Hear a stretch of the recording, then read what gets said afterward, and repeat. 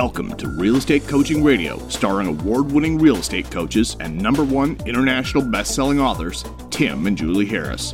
Real Estate Coaching Radio is the nation's #1 daily radio show for realtors who demand authentic, real-time coaching.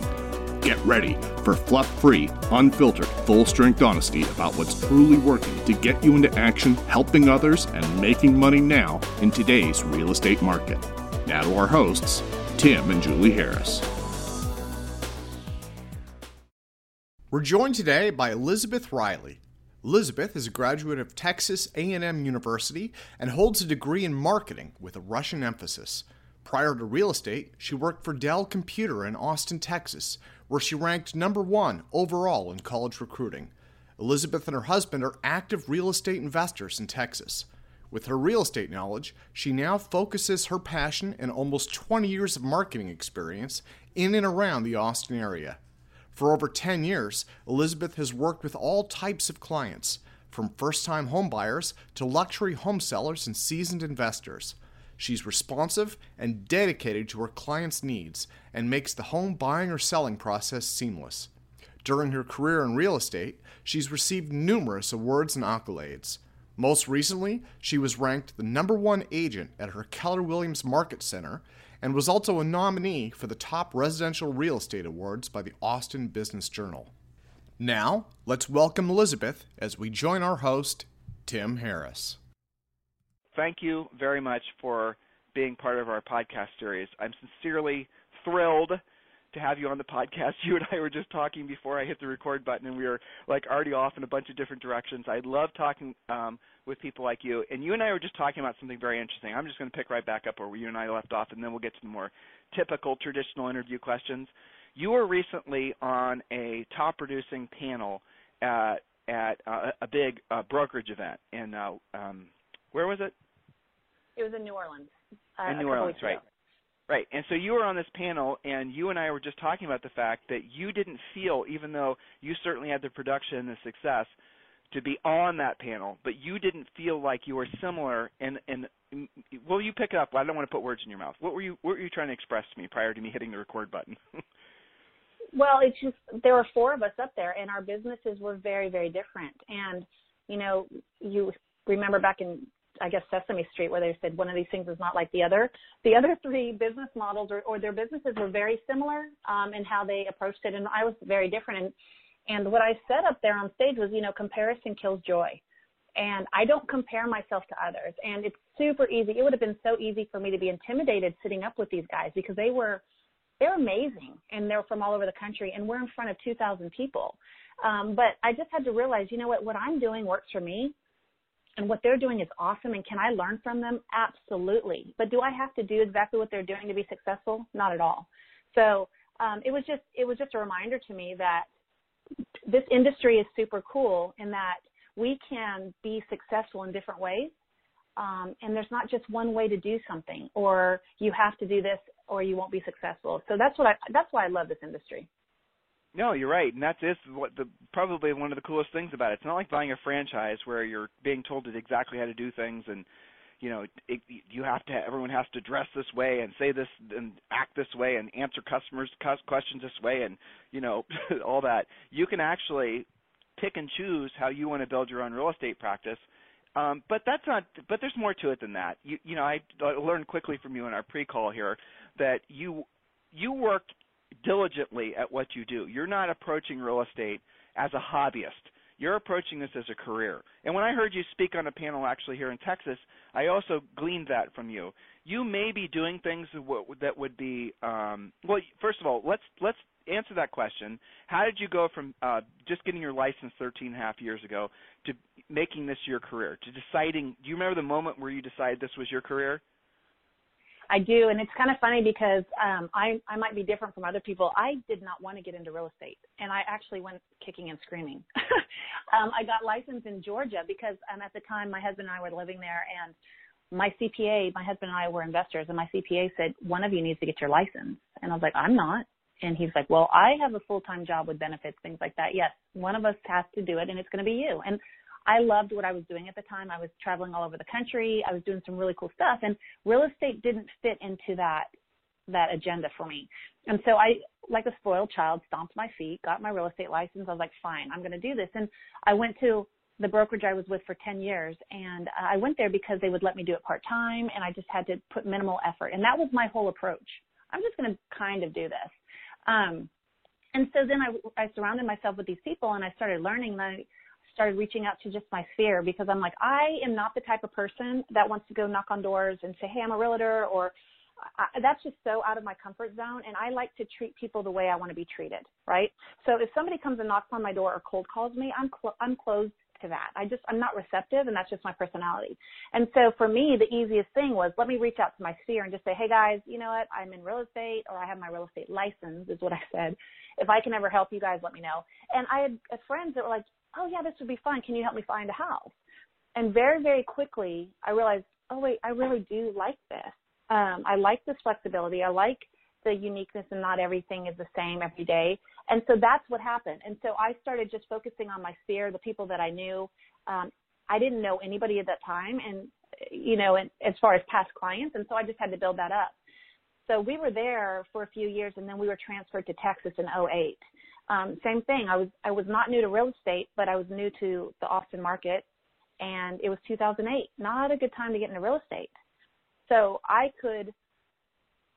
get distracted easy, so I could focus on things and get distracted and then burn out, or I could do what I know and just see how I can be a service to people and reach out to the people that would allow me to, you know, to represent them.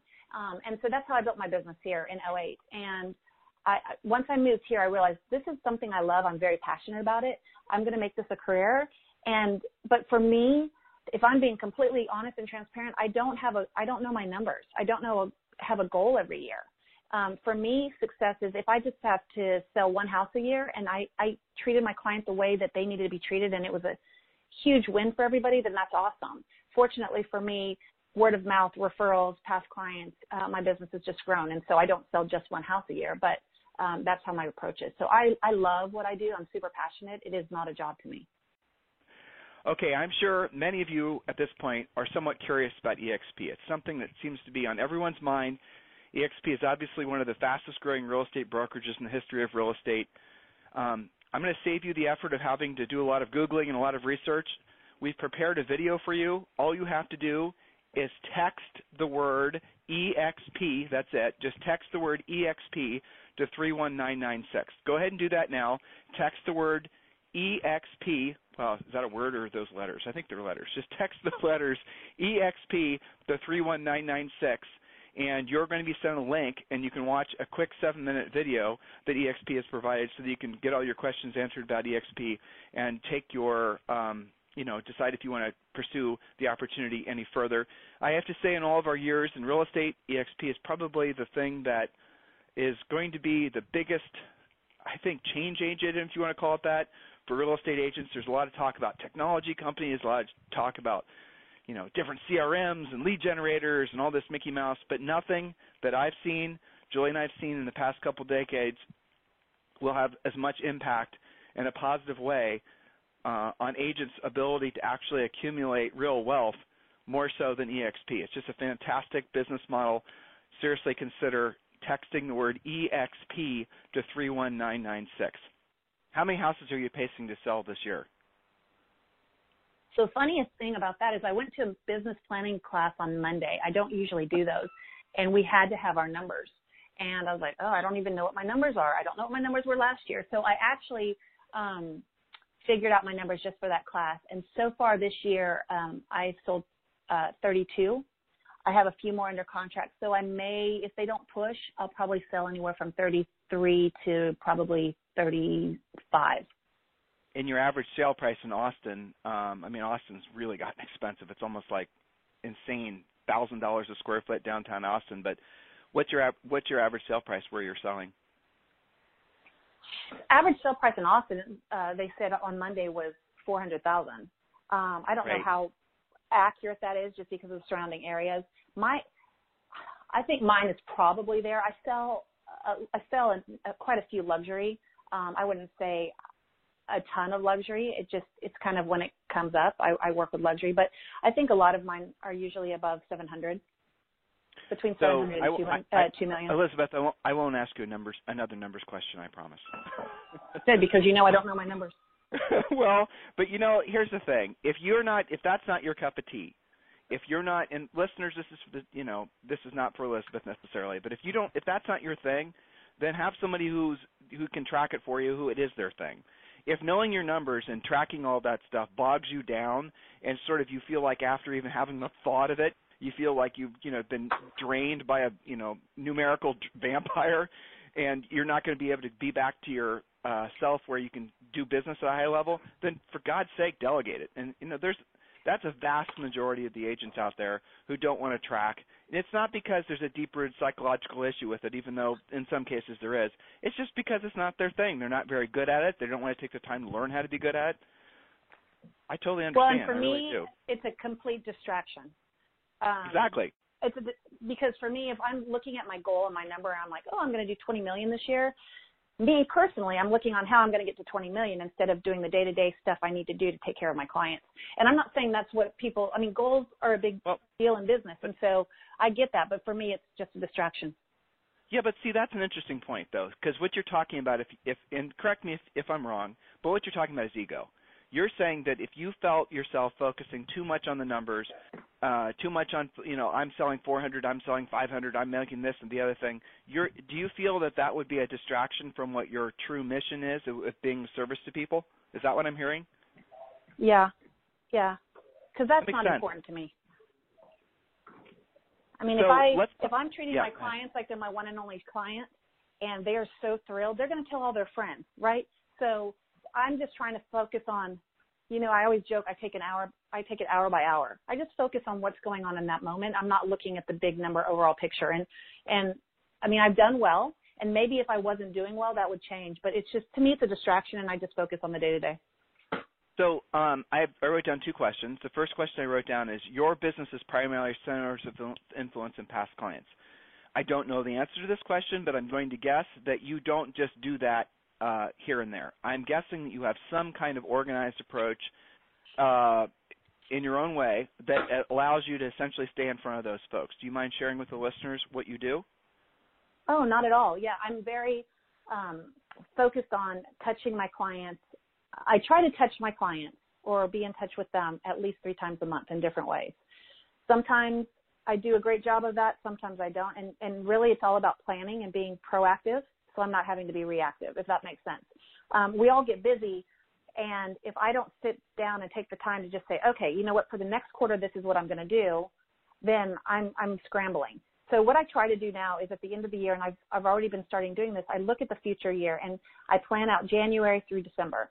And so each month I touch my clients with a direct mail piece. It does not, most of the time, it does not have anything to do with real estate, right? It's more about keeping my name in front of them, and because they're going to throw our stuff away, they're going to throw it away, and I just want it to be effective and unique so that they want to open my mail, right? I'm very passive in my marketing approach. So I mail something to them each month.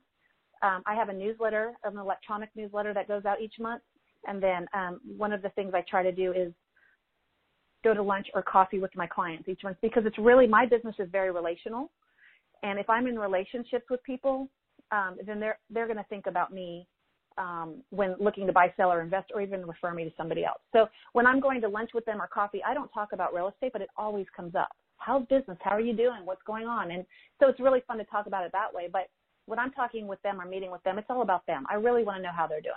The other touches are just passive. But Elizabeth, focus there, because that's really an important point that you just made, and a lot of agents don't get that. When you're with somebody, you're present. You're not talking about yourself. You're focusing on them. You, I imagine, just do this intuitively. Or did you have to train yourself to do that? That's a good question. Did you have to train yourself not to be a typical realtor that's, puking all their real estate stuff on some poor stranger? And did you have to teach yourself to be focusing on that person and asking them questions? How did you come about with the realization that that's the highest form of communication? That's just how I like to be treated. I mean, it goes back to do unto others, right? I like it when people truly have a relationship with me. I'm extremely loyal. I work with people or companies because I have a connection with them. And so I just feel like I want to work with people that have a connection with me. I get very involved in my transactions because of the relationships I have. So I don't think I had to train myself. I think I do have to train myself to be more focused and not scattered sometimes. So that part is always, I'm constantly working on that.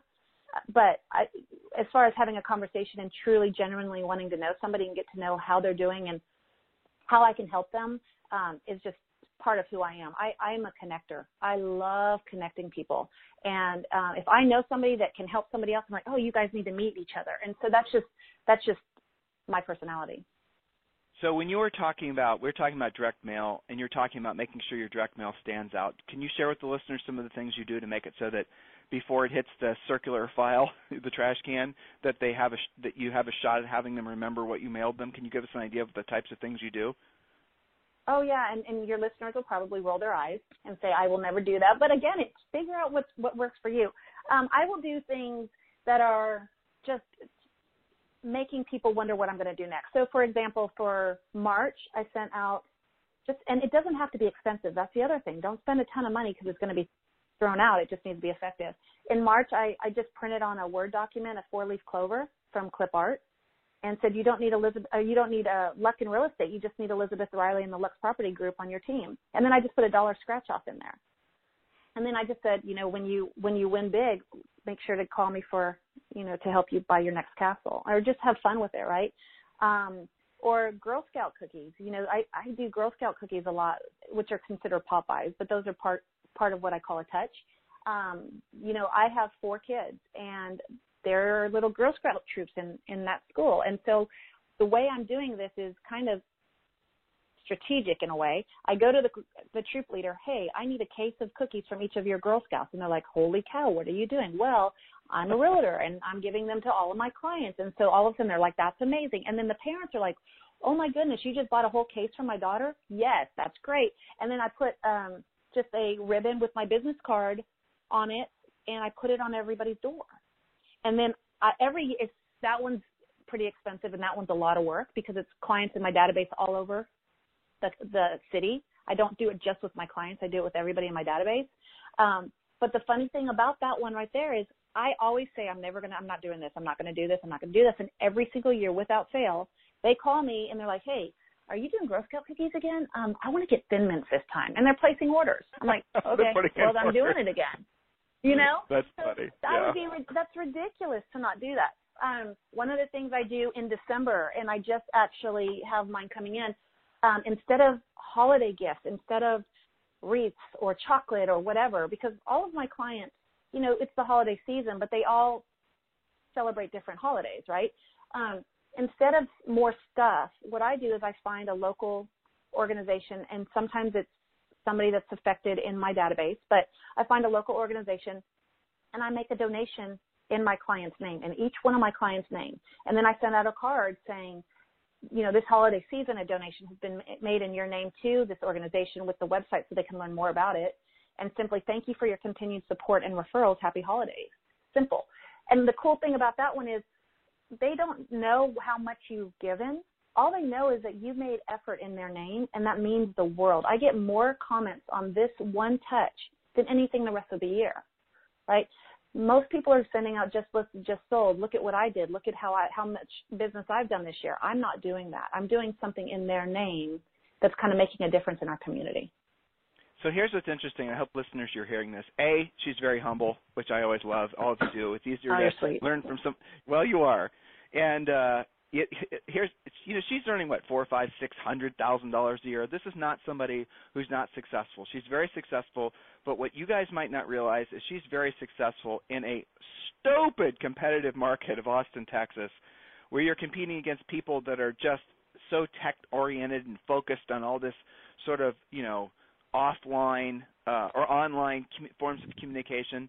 Elizabeth, I haven't heard you say a single thing, and I'm not criticizing here, don't misunderstand me, about Facebooking and Instagramming and, all the rest of it. Your contacts, your work is direct.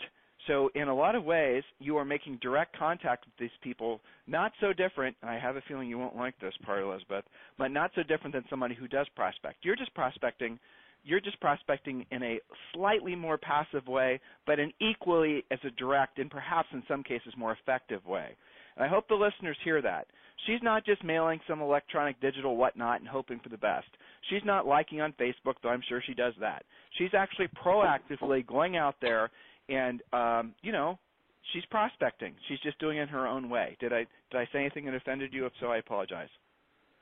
No, not at all. And you're very right when you say I'm passive in my marketing. I mean, one of my big things is I have 4 kids in 2 different schools, and I market to those schools in a different way. I support the schools. I'm in the PTA. I am partners in education. I donate and sponsor all sorts of things. Whenever there's a need, they know they can come to me. But what's interesting is I never, ever want somebody to see me at the school and say, oh, my gosh, there's Tripp's mom. Run. She's going to talk to you about real estate, right? But all of them know what I'm doing. You know, they all know that I'm in real estate. They all know that I'm successful. They know I'm giving back to the school. And I've had people organically that I don't even market to organically reach out to me and say, hey, can I ask you some questions? Absolutely. Let's grab coffee. And so any way I can help. So, no, I'm very, very passive just because, again, it goes back to my personality. But I love Elizabeth, respectfully, I would say you're the exact opposite of passive. I know what you mean by passive versus there's nothing passive about you. You're just I'm intentional, but I'm just that's what I mean. You're intentional. You are what we call if you and I were a couple Navy SEALs, what we'd be describing your behavior as is being situationally aware. You're acutely aware that there's opportunities all the way around you. You just don't want to be you don't want to be an in-your-face type person. But to say that you're passive is, I think, not giving yourself enough credit. And I think the listeners need to see that. She's not just sitting around waiting for an email to show up or a phone call to happen. She's out there making it happen. I mean, listen, listeners, to what she's saying. When she's at her, the PTA meetings, and when I can just imagine just in line at Starbucks, she's going to work it. Now, she's not just going to go and start slamming her business cards in people's hands, but she's probably going to have some, well-thought-out opportunities to have some conversations with people that aren't going to be prominently about real estate, but they're going to be about their families. What are you doing this weekend? Did you watch the UT game? All that good stuff. And then naturally it meanders into real estate. So you're not giving yourself enough credit to say you're passive. You're not. That's a very good point, though. Intentional. Yeah. Intentional is a better way to put it. I'm marketing to them kind of just quietly, but I will say I'm not really going to ask them how the UT game was. I'm an Aggie, so sorry there. But, that might have lost half your listeners. But, it's funny you mentioned the technology piece. Can I address that for a moment? Please, yes. The Facebook. Okay. So I'm very loyal, and I was with my first brokerage for 10 years. Loved my brokerage, still love that brokerage. And I just found another opportunity. And so my second brokerage that I'm currently at, I've been there 3.5 years. I was not on Facebook until I joined my second brokerage. So I've only been on Facebook about 3 years. And it's funny because a friend of mine told me, oh my gosh, you are a caveman who found fire, because it's super fun, but I'm so private on it. I get requests all the time, and I don't just accept people unless I know you, just because it's my family, it's my world, and I'm sharing that. But Facebook, I realized, it is a very powerful tool. I don't do the boosting ads and the generating ads and all that kind of stuff, mainly because I have no idea what to do, and I think I'm ADD because I don't have the patience to sit there and figure it out. So if I'm being completely honest, I just don't know anything about it. Can I say something that will make you feel better? Can I say something that will make you feel better? 99% of it is a complete and utter and terrible waste of money. Matter of fact, yesterday. Oh, see? You see? Now, one less thing for you to worry about. But yes, now, Bill, but it's become, this online marketing stuff has become a religion for people. That's how they're treating it almost. So yesterday there was a great article on Inman. Teak Wiggins wrote it, who is, in my opinion, Brad's best, contributor.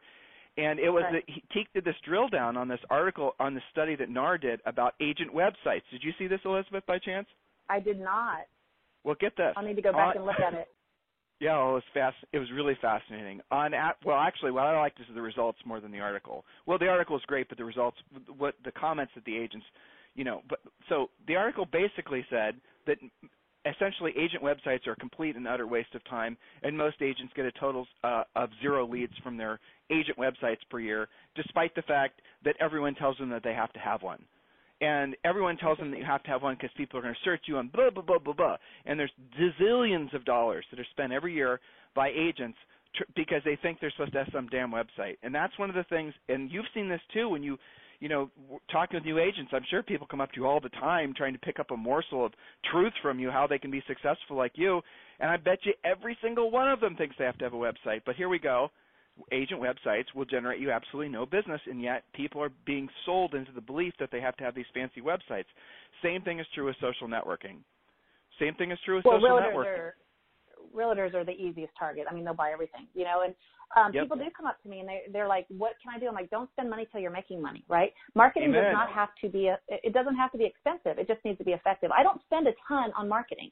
I mean, there's certain little things that I'll do that just because I enjoy doing it. It's a little like the Girl Scout cookies. That gets expensive depending on how many people you have in your database. But if I can spend, you know, the right amount of money on marketing, then what I like to do is I like to use my dollars to be a sponsor for something bigger or something in the community. I love giving back to the community that serves me. And so I can take those dollars and be more effective that way. I mean, for example, the middle school came to me and said, you know, we don't have the funds to do a dance studio.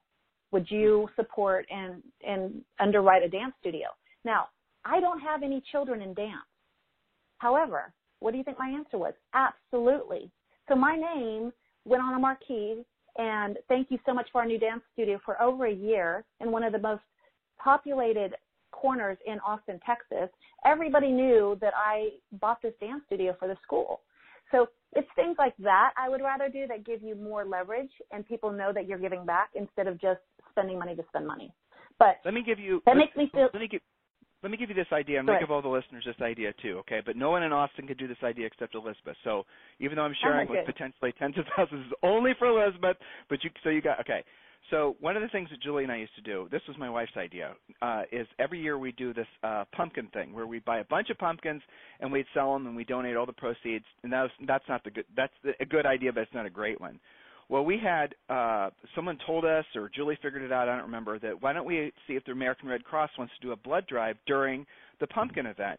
Well, they said okay, and then we called the local elementary school. That's what got me thinking of this because you mentioned elementary school. We called the local elementary school and we said, can we use your very strategically placed elementary school that's right at basically the mouth of this big, huge community that we used to serve when we sold real estate?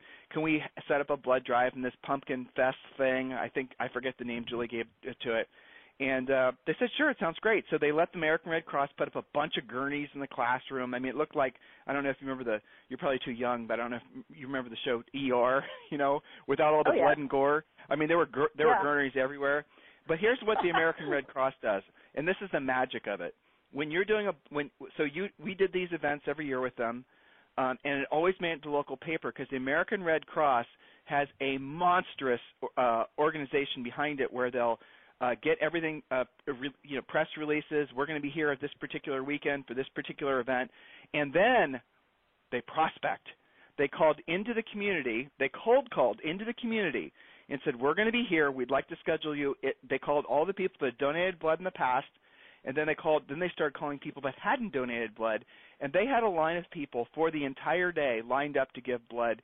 1 year in particular, it was crazy because it started to get cold and we started giving it. Starbucks sponsored it. The local Starbucks went through like two massive, I don't even know how big. Anyway, the story goes that that is a very cool way of bringing in multiple benefits to the community. It was the Red Cross. It was the pumpkin thing where we were donating. Starbucks was participating. Just the local. Starbucks store was participating, not the national, obviously. So these are just different ways you can take something you're already doing and expanding upon it. Some agents this time of year, they like to do any time of year. They'll rent out movie theaters, and they'll do all my past clients and centers of it. Well, why don't you make it, opposed to just making it free, why don't you ask them to bring canned food or clothing donations and have a truck sitting in the park. Do things like that so you can bring more people in, and then you you expand the benefit that you're providing. I mean, that's truly in alignment with what all of our purposes are on this planet. Do any thoughts come to mind in my little diatribe there?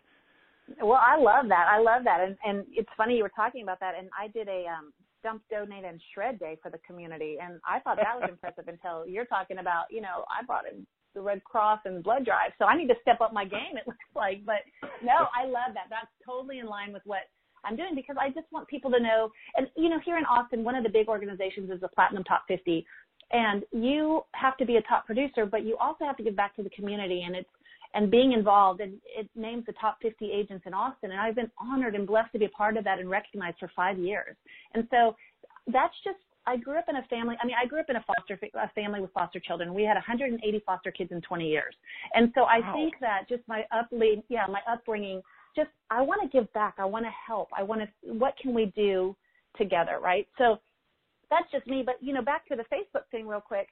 I use Facebook in a very different way than I think most people do. I don't spend money on Facebook, but like as a perfect example, I had to go up to Liberty Hill on Wednesday, which is about 45 minutes from Austin. And a client of mine, I saw on Facebook, she was just having a rough day. Well, she lives up in Liberty Hill. I'm never over there. But since I was up there, I just went by the little, you know, Randall's or grocery store, got a real pretty little bouquet of flowers, wrote her a note, just said, I know you're having a rough day. I just wanted to let you know I was thinking about you. And I just put it on her doorstep. And they were floored by that. So if you're just aware of who your quote-unquote friends are, your sphere is, your clients, and you're just paying attention, and you can like and comment on that too, but just little unexpected acts of kindness, man, that goes a long way, and it doesn't cost a lot. So that's just how I like doing my business. I'm teaching my kids the same thing, and it works for me. So I'm really curious. You said you had how many foster kids your parents fostered when you were growing up? Did you say 180?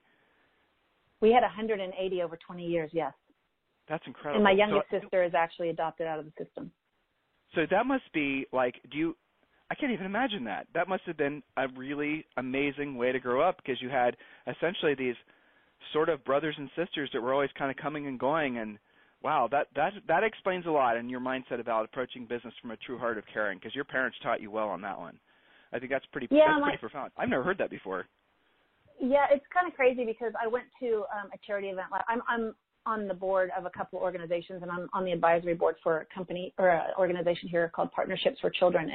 And they work to find foster homes or have families that want to be foster families, because we have 400,000 foster children in Central Texas, foster children. Wow. And it's heartbreaking to me, right? So I'm really involved in that. And last night they had what's called the Heart Gallery.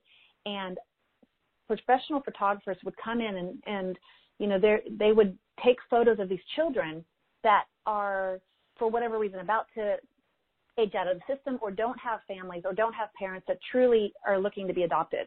And it was heart-wrenching to me. And I was thinking about it and reflecting on it later, because everybody says that, oh my gosh, what a cool way to grow up. And, you know, selfishly, I was young. So I was upset a lot of times that my mom, I didn't get the attention, you know, that I might have gotten otherwise, or what have you. But, you know, so you're growing up in that, and it's chaos. And I'm also the oldest of 6. So, you know, so it's just, I grew up, and I always joke that I thrive in chaos, probably because of my upbringing. But as I grew up and I look back on that, man, we had a lot of love to give. And we gave these children homes and safety and security that they didn't have. And, you know, I think everybody deserves that. And so if there's a way, and, you know, I'm in real estate, you know, you're giving people the opportunity for them to buy a home and their safety and security. And so I think it just all ties really well together. And I'm super blessed with the way I grew up. And it's taught me a ton. And it allows me to be a better mother in teaching my children and raising them. So you said something a bit ago. I wrote it down so I wouldn't forget. You said you were with one brokerage for a long period of time, and you switched to another brokerage. That's something a lot of agents, that's probably Elizabeth in our coaching company from our podcast. That's definitely one of the top 3 questions that we get just emailed to us, or, you know, well, how do I choose a broker? How do I know it's time to leave a broker? Where the characters and quality, blah, blah, blah, you know, all those broker questions. Everyone, as the market starts to change, as the economy starts to change, as all those agents always start to take a hard look about their business expenses. And so this is, you know, a very common thing. You were with a brokerage for a long period of time. You switched to a different brokerage. Can you share with the listeners that process? Sure. I never thought I'd leave. When I left my brokerage, there were 615, I think, agents in my office, and I was number 1. And so when you're at that point, you're like, it's easy, right? Change is never easy. So what I was doing was easy. My business was great. I knew everybody. Everybody knew me. It was no big deal. it wasn't until there was an opportunity that I was faced with, and you have a choice to make. It's like, okay, I felt kind of stagnant where I was. For me, it's my family is my world, right? I have a husband that travels all the time. I have a 12, 9, 7, and 5-year-old. And so I'm a busy mom, and they're my priority. I mean, I drop them off every day. I do my work, and I pick them up every day. I want to be present with them. And, you know, during that last year that I was at my old brokerage, I wasn't. It was all about business, and I was drowning. And I told my husband, I said, I want to get out of the business. And he said, you love this. I said, no, I don't. You know, I don't love this anymore. I've got to do something or I'm going to burn out. And it wasn't necessarily a brokerage. It was just where I was in my business. And I didn't feel like I was growing. Well, can you explain that? Can you Sure. what you didn't feel like you were growing? Can you drill down on more what that means? Yeah, I love to coach and train and teach. I love to mentor. That's just, again, I mean, not for financial gain, just because that's who I am. But there wasn't any of that for the top agent, right? So it was all kind of the same information. It was like, well, how do I get better? What can I do to better serve my clients, you know, at a higher level? And the response was always like, well, you could go across the country and go to this training and pay this money. And are you doing coaching at this much money a month? And no, I can't, because again, that was 4 years ago. So my kids were much younger. I can't. I don't have that luxury. What else is there for me? And nobody could really give me any answers. And so I just didn't feel like I was growing. And I wasn't having fun. I told you at the beginning of this podcast that I do this because I love this. This is not a job to me. I'm truly passionate about what I do. And when that passion is gone, and, you know, I'm fortunate because not everybody loves their job. But when that passion is gone and you don't really want to do it and it's not motivating you anymore, and you're blessed enough that you really don't have to work, you just get a little complacent and in a rut. You're stuck in a rut, and that's where I was. And so for me... Well, what about the new brokerage was appealing to you? So, I mean, getting back to the question, because this is, again, a very common question, is how do I go about choosing a brokerage? You are well established. You are, you know, top the food chain at this old brokerage. God bless them, right? And so you decided to leave. What was it that made you want to, you know, because it obviously was not an easy decision for you. First of all, what brokerage did you join, and what would be the top 3 reasons why you decided to join them? Sure. I joined a company called eXp Realty, and at the time I joined, there were about 400 agents nationally. The reason I joined goes back to relationships. I found out about eXp because of the agents that I was in business with in Atlanta, Georgia. And these were friends of mine. I mean, I trusted them. I loved being in business with them. And they had called me and said, hey, Elizabeth, I know you love where you are, but we're doing something pretty cool, and we want you to be a part of it. We want the right agents to be a part of it. And they knew my character. They knew my, you know, integrity was huge for me. And, you know, I had been talked to about this for about a year or so. And I'm like, no, thanks so much. I'm not interested. And then, you know, another person that I had a relationship with and I trusted said, look, you just need to look at this model. And so I did. And at the time, our founder, Glenn Sanford, came down to Austin, and I met with him, and he showed me we have a virtual campus, which is amazing. And I never really thought it'd be that cool until I use it all the time. And I didn't really get it because, again, technology isn't my thing. I'm like, okay, whatever. But he showed me all this stuff. I'm like, okay, that's cool. But really what sold me was who he was, right? Glenn, our founder, is just so humble and so approachable and authentic. And those are the characteristics that I look for. And then the president at the time of the company, Jason Gessing, came down. Same thing. I'm like, oh, my gosh, I want to be in business with these people. And then I started meeting the rest of the leadership and understanding what they were doing for agents and what opportunity I had in front of me. And so the first thing I would say is relationships. That was a big thing for me. I wanted to go where my tribe was. I wanted to be among the same types of people. Number 2 for me was the article I read when Glenn handed me the trends report written by Stefan Swanepoel, which I hope your listeners know who that is. To me, he's real estate royalty. And I love Stefan. I mean, he's broker blind. He's just an industry trends expert. And he wrote an article in his trends report, and it was talking about the different brokerage models. And he wrote an article about eXp, and he said, this is the one to watch. This is the Amazon.com of real estate. And so that was number 2 for me, because I'm like, well, what if we were part of Amazon.com way back in the day, right? When everybody said that wouldn't work, and look where they are now. Why not try? And number 3 for me was the fact that it's a publicly traded company.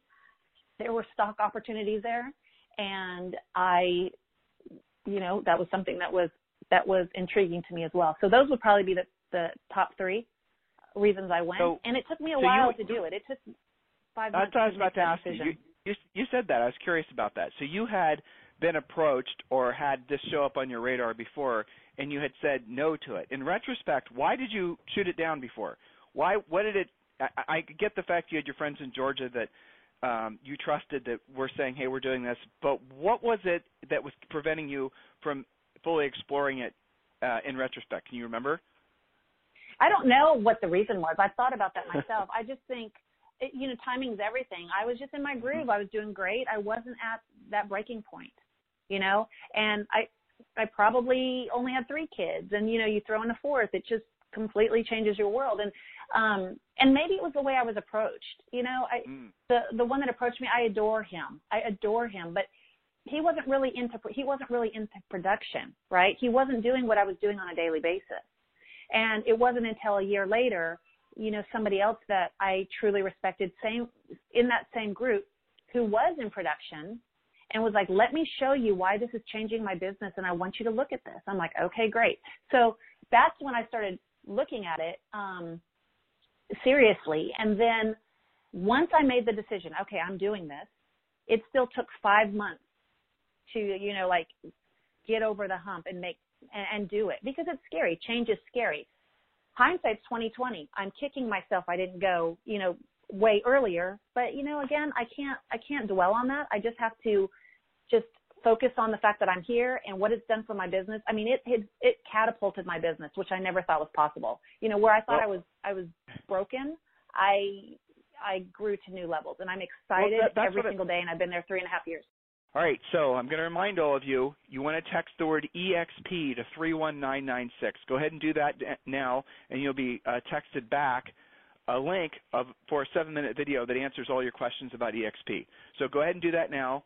Text the word EXP to 31996. Takes 2 seconds, and we'll text you back with the video. You can just watch it and have all your questions answered. I'm sure that's what our listeners are curious about, too. You just said that. You basically were feeling like you'd stalled out in your old brokerage. And listeners, I'm asking these questions because I'm hoping that what Elizabeth, being very transparent with it, sharing her own journey to be at a new brokerage, I'm hoping you guys are learning from the thought process that goes through the mind of a top producer. She wasn't somebody that was going to take this decision lightly. This was a really big deal.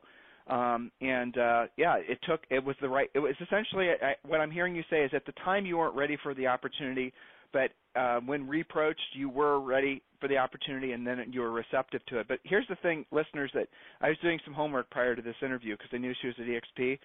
And, get this, guys. At the beginning of 2018, roughly speaking, and if my numbers aren't right, it's just because whatever, but they're close. There's something like 5,000 agents of all EXP agents. And Elizabeth joined when there was 300.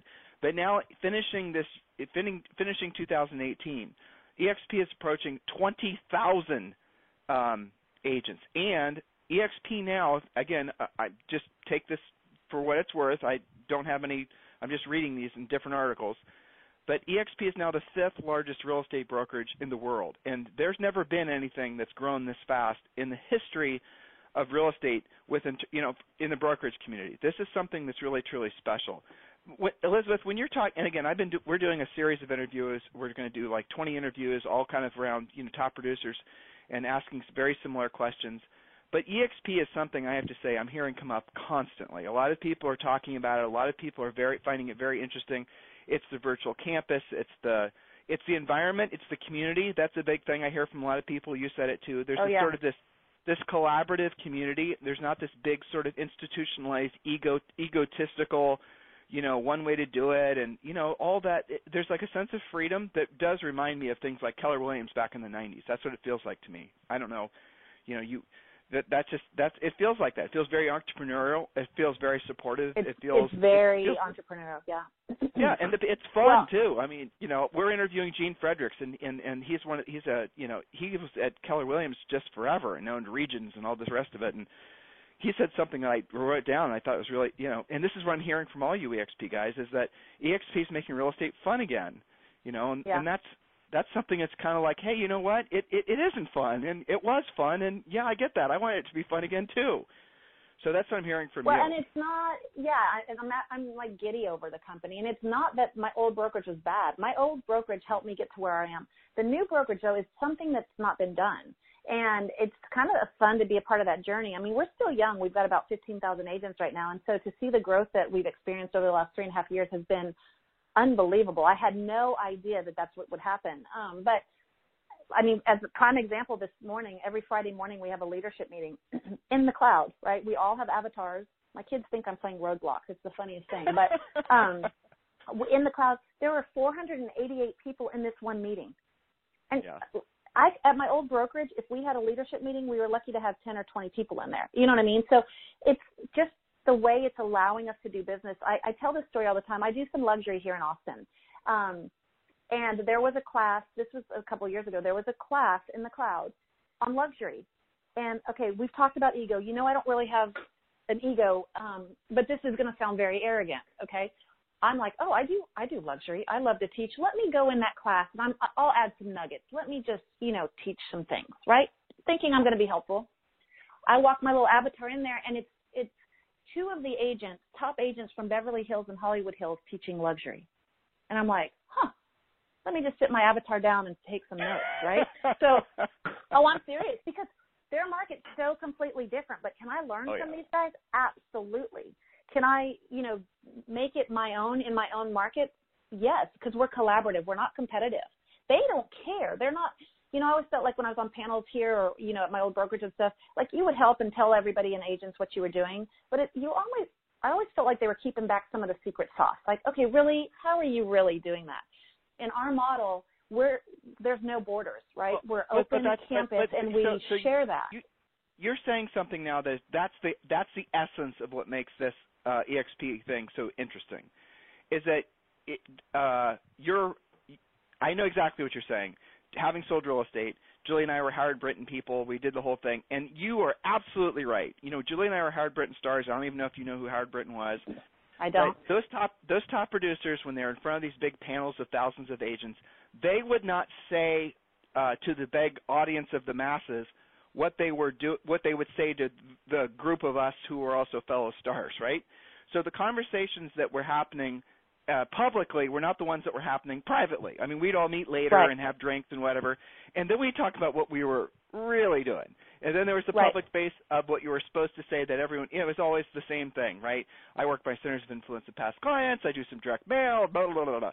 But then when you meet with people, then they drill down, like hopefully we did effectively on this podcast, where we start talking about, well, okay, centers of influence of past clients, but what do you do? What is the messaging? What is the da-da-da? That sort of thing. And that's the thing that's interesting, because EXP has created inside of its actual financial model a culture, a sort of a cultural reinforcement for people honestly trying to help each other. And here's the thing, help me understand this, okay? So number one, EXP, as you said, is a publicly traded company. We don't need to get into the nuances of essentially how agents get stock and how they can buy stock at a 20% discount and how they get stock for recruiting and stock for doing transactions. We won't talk about that. But I'm really interested in your take on this revenue model.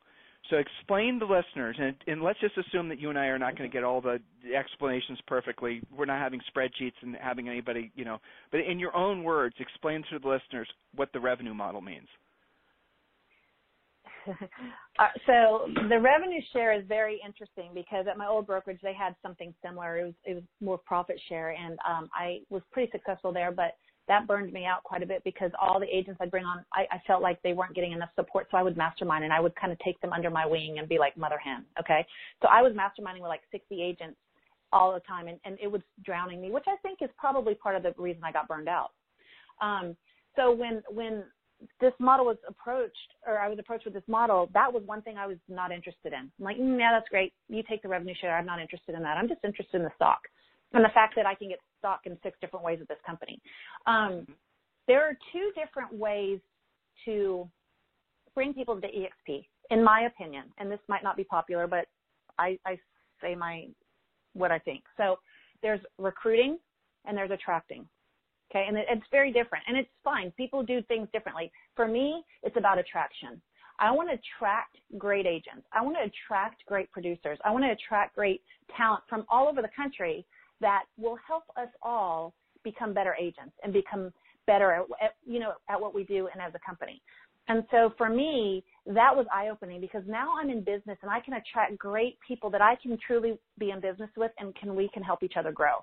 I'm on a mastermind every Tuesday night with like 12 of us from across the country that are top agents, all because of this company. And we're masterminding on how we can help, and it's helping bring other people in. So I like attracting agents. Can we talk about something garish? Can we talk about money? Do you mind if we talk about that? If you don't want to, I have some notes. We can talk about it. I don't know how much I'll answer, but yes. Okay, no problem. Listen, I like I said, I've been doing a lot of these interviews, so actually I've been really deep diving, trying to understand the revenue model, and I am by no means an expert. But I'll tell you this, listeners, for what I've been able to, patch together, is that the revenue model will essentially create, for most agents, enough passive income that they'll have all of their monthly personal and business fixed costs covered. And with, as she said, just attracting agents, when you move over to EXP, and this is what I heard continuously, people, I saw you switch from XYZ to EXP. Explain to me why you did that. Well, this is why. They have this, there's a lot of very clearly defined benefits, USPs, if you guys want to use old school marketing terms, that EXP offers that nobody really comes close to. I mean, Elizabeth and I, touched on a few of them, but it goes so much more. I'll tell you something else, and I'll jump back to the revenue thing. The technology package, all the support that agents get. I put pen to paper, and like someone was saying, well, they get Commissions Inc., they get, all these other software things. I went to the websites as if just an agent looking to, subscribe, and I added up how much all that would cost per year, and I came up with almost $40,000. Now, again, I'm not an expert at this, but you get all that at EXP as part of being an agent, and that all the system that they've built is unparalleled. I haven't seen anything. The virtual campus too. I was, what the heck is a virtual campus? Yeah. And they gave me a little avatar to play around with, and it did feel weird. I'm 48, so maybe I'm not quite in that generation, but I did dance around with it, and I got to thinking, well, it took me probably about 2 minutes, and then it started feeling intuitive, which was really weird. There must be some sort of deep wired something or another, and then, as you were just describing, you can walk over, your avatar can walk around in this virtual world, and you can walk into educational events that are going on. You can sit around and talk to people about market changes. You can go and there might be a little conference going on with how to sell, beachfront properties for over $10 million. But the other cool thing is you can meander over to like the tech section if you're having a problem with your own computer or whatnot, and there's EXP staff that are there and their avatars will help you. There's like the supports.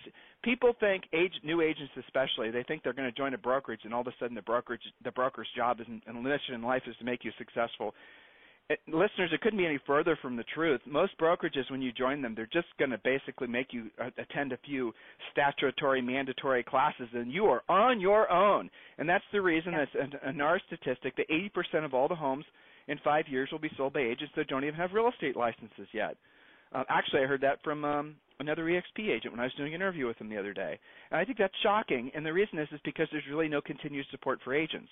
So just there is no real parallel, to the point where actually as I've gotten further down this rabbit hole, as I've interviewed more EXP people and the caliber of people that are switching to EXP, I'm actually kind of shocked at how genius the model is. That's the only way I can really describe it, And I'm trying to be a disinterested third party the best I can. I'm trying to just, provide really valuable information for our listeners. So this rev share model, guys, I know what you're thinking. You're very curious, especially now that you're learning more about the revenue share model that EXP offers. Go ahead and text the word EXP to 31996. Just go ahead and do that now. Just text the word EXP to 31996. and we'll text you back a quick video that explains everything you need to know about EXP in just a quick 7-minute video, and we'll also give you access to having additional questions answered. So while you're thinking about it, go ahead and text the word EXP to 31996. Do that now, EXP 31996. I don't understand how all the the different things work and how all the recruiting works. But the bottom line is if you have, if you recruit something like 5 agents over the next 5 years, you recruit 5 agents a year for the next 5 years, and those agents are all terrible at recruiting, and the agents that they recruit are terrible at recruiting. In essence, people are just doing this at a very low level, and and basically it's not something that anyone's they're not real drilled down and focused on recruiting. It's just a passive activity that happens just from normal conversations you're having every day with other real estate practitioners. The amount of money you can make per year is low 6 figures, depending on how many of them are cappers. And for many agents, that's not just a game changer, that's a generational life changer. Because for an agent to have, if you get to the essence of what most agents live in fear of, they get used to the omnipresent pressure of having to have transactional lives, right? So I need to do more deals. Oh my gosh, my deal's closed. I need to generate more deals. That constant stress and pressure is what causes agents to prematurely age. There's not very many agents that actually. Yeah. They have passive income, and that's why it allows you to work smarter, not harder, right? Exactly. I mean, you have an exit strategy, if you will. I mean, the stock is incredible, the revenue share is incredible. That's not the reason I came to the company, really. I mean, it's been bonus. But here's the thing, the way I look at it. If you're doing business the way you should be doing business, and your business is growing, which this company has allowed my business to grow. I mean, like my first full year at EXP, after I had just come off of, my old company, Number One, I didn't know this, but there were at the time 2,000 agents, I think, and I was number 1 in the country. Had no idea. The next year, 2016, there were 5,000 agents maybe, and I was number 1 again. And I'm like, how is this possible? And I'll tell you, it's because of how our model is. It's because of the training and the teaching, and we have 40 hours of live training a week. I mean, I was in a leadership class this morning, ran over to transaction to check on something, and then ran into accounting. I never had to leave my office. I mean, I could be in my PJs. I'm not. I did shower and dress for you today, but I could be in my PJs, but I've been so effective in, my day and my time management. But on the rev share, what happened with me is people want to be in business with people they know, like, and trust, and they just like as clients, right? I approach revenue share and agents just like I do my clients. It's all about relationships. People organically came to me and said, I want to do what you're doing. I want to be in business with you. I want to go where you're going. And they came with me. And so people are always watching, and they're definitely watching us at EXP. But if you're building your business and creating a better business and you're having fun again in real estate, people want to know why, and they want to be a part of it. And so that's what I mean by attracting versus recruiting. The first person who called me to EXP was trying to recruit me. And it didn't feel authentic. It didn't feel like he was really trying to, and not a knock against him, right? I mean, it was a brand new company, right? But it just didn't feel like there was any substance on how it could make me a better agent, and I didn't realize what we had.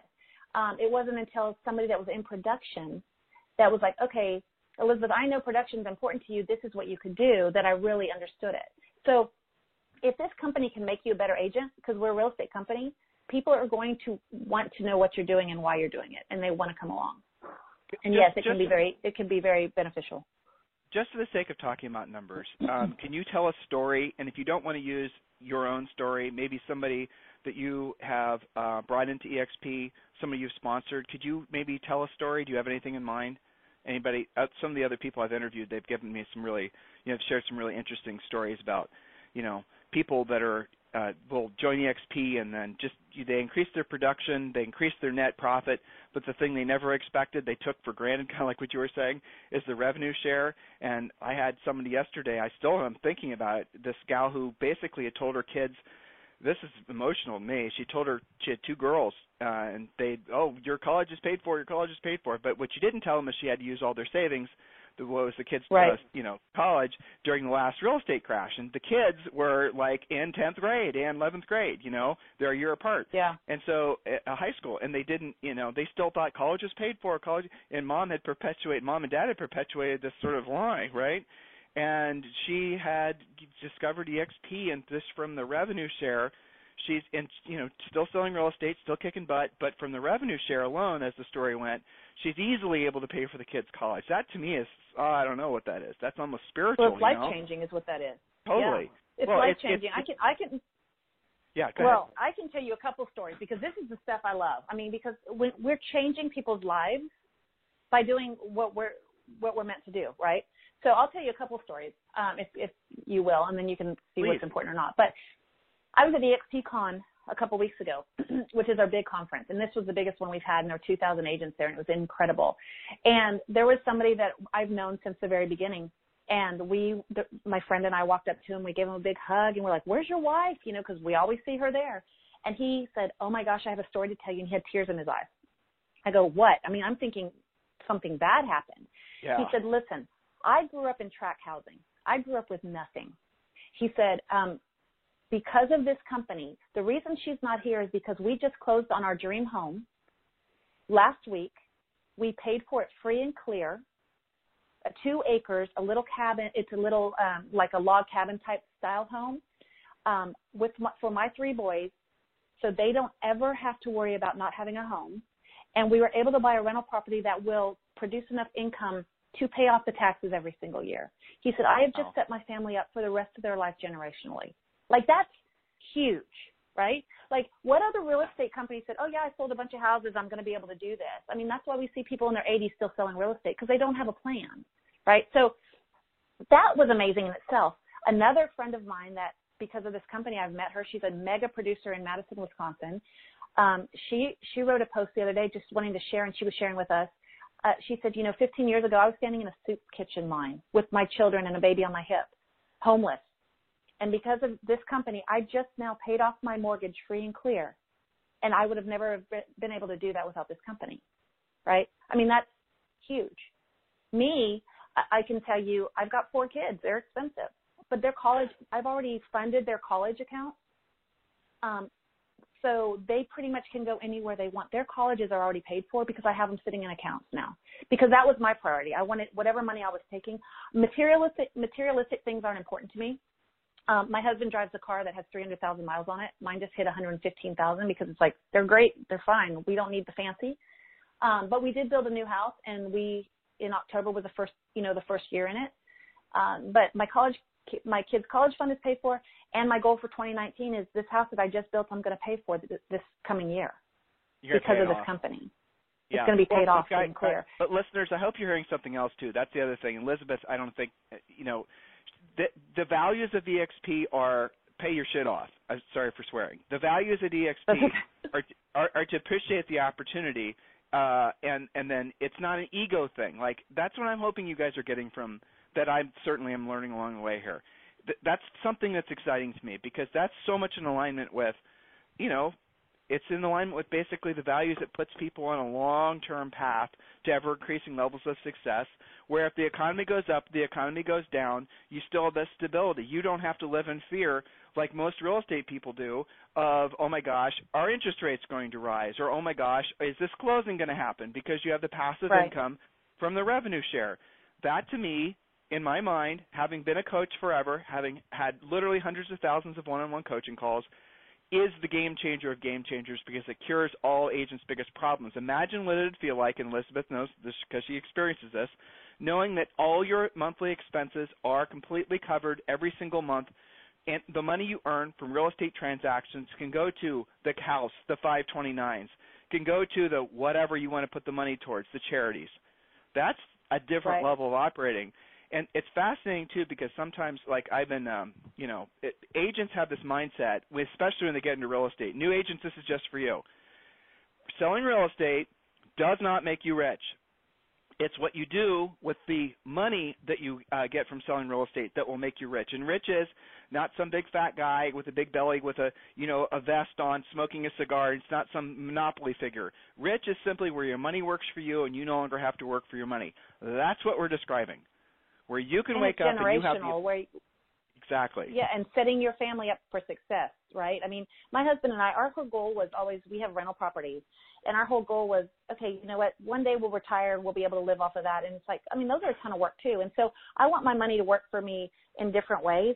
But like I said, the company, it's exceeded any expectation just because of the leadership and the value of the company. But providing the opportunities it does because of the rev share and stock opportunities, it's just, unbelievable. And one of the things, so this is going to be, we talk about monetary things and what we're doing with it, but I told you I grew up with really nothing, right? And one of my biggest things is I love surprises. My kids hate it. My husband hates it, but I love it. So they have to just go along with it. And so every year I plan a surprise trip somewhere. And it's super fun for me. It's so stressful for them. I pack their bags. I pack everything. They have no idea. And so, like, this summer, we showed up at the airport, and they're like, where are we going? I was like, I guess you're going to find out. And we had, like, 2 airplane stops, and they're like, we're going here? Yep, sure. And then we get on another plane. But what I was able to do because of this company is I took my kids we went to Vancouver. We've never been. And anytime I go somewhere, I'm like, we're going to do it right because we're probably not going to go back because there's so many cool places in the world to see, right? And I want experiences for my kids. I want them to appreciate memories and experiences, not stuff, right? So we went to Vancouver for 5 days, checked out Vancouver, and then one day they're like, oh, this is really awesome, so fun. And then one day we're driving, and my 7-year-old said, oh, my gosh, Mom, look at that. That's a Disney ship. And I was like, oh, that's awesome.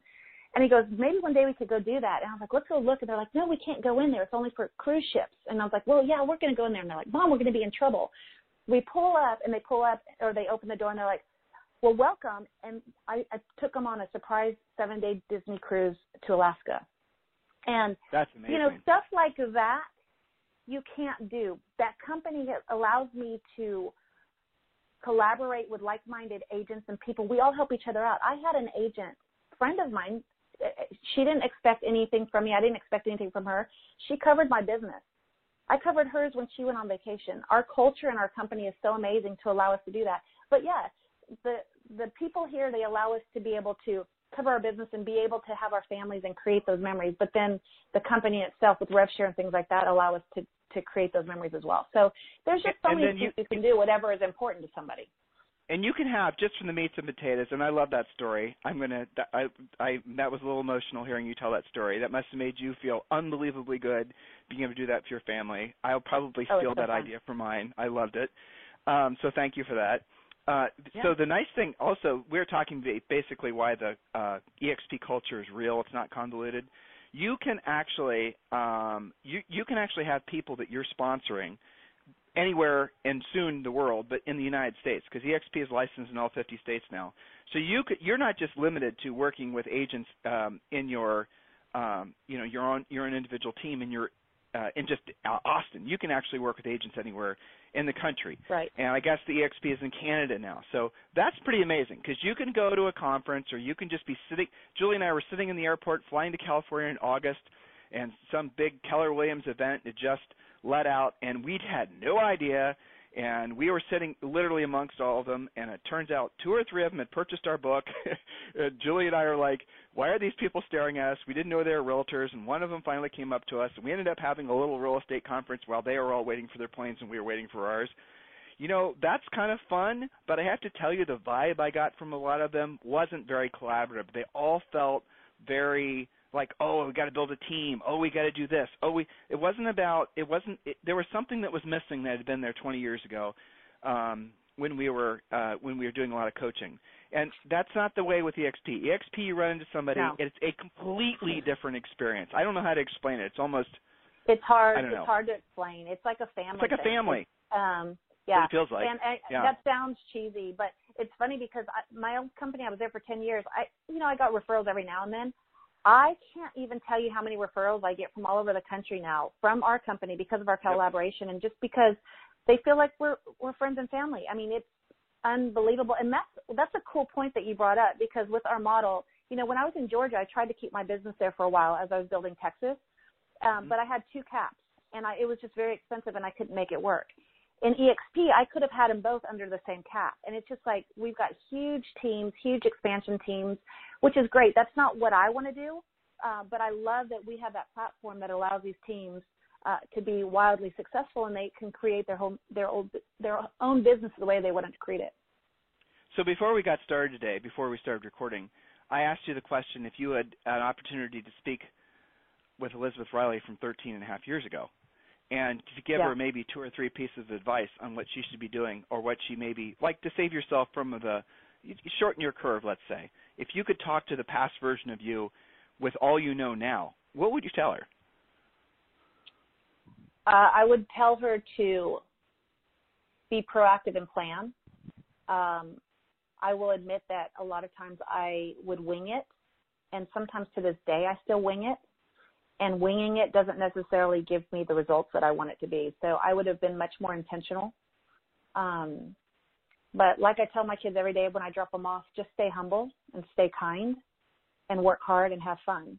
And so I would remind myself of that, because real estate is emotional, you know, and it's a roller coaster sometimes. And sometimes you just don't feel like you're doing enough, or you shouldn't even be in this business. And it gets better, and just have fun with it, because if you're not having fun, it's just not worth it.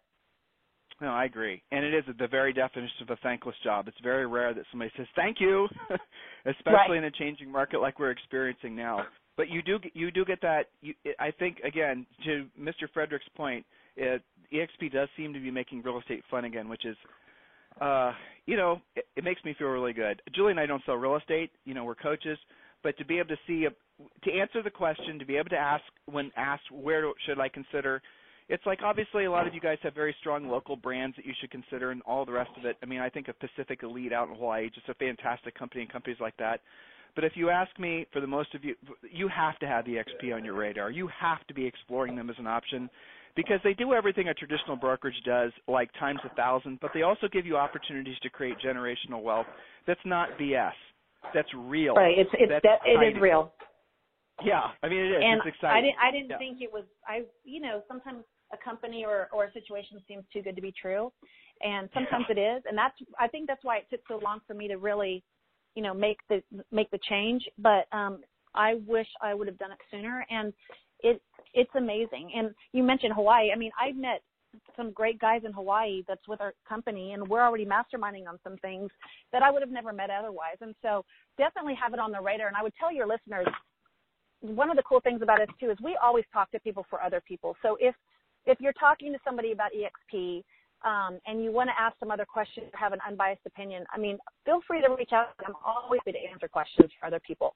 So, and I think you would find that anywhere in our country or company. And we'll include all your information. So, Elizabeth, I can tell you literally just walked to your car to a listing appointment. I can hear it. I can hear your engine about to start.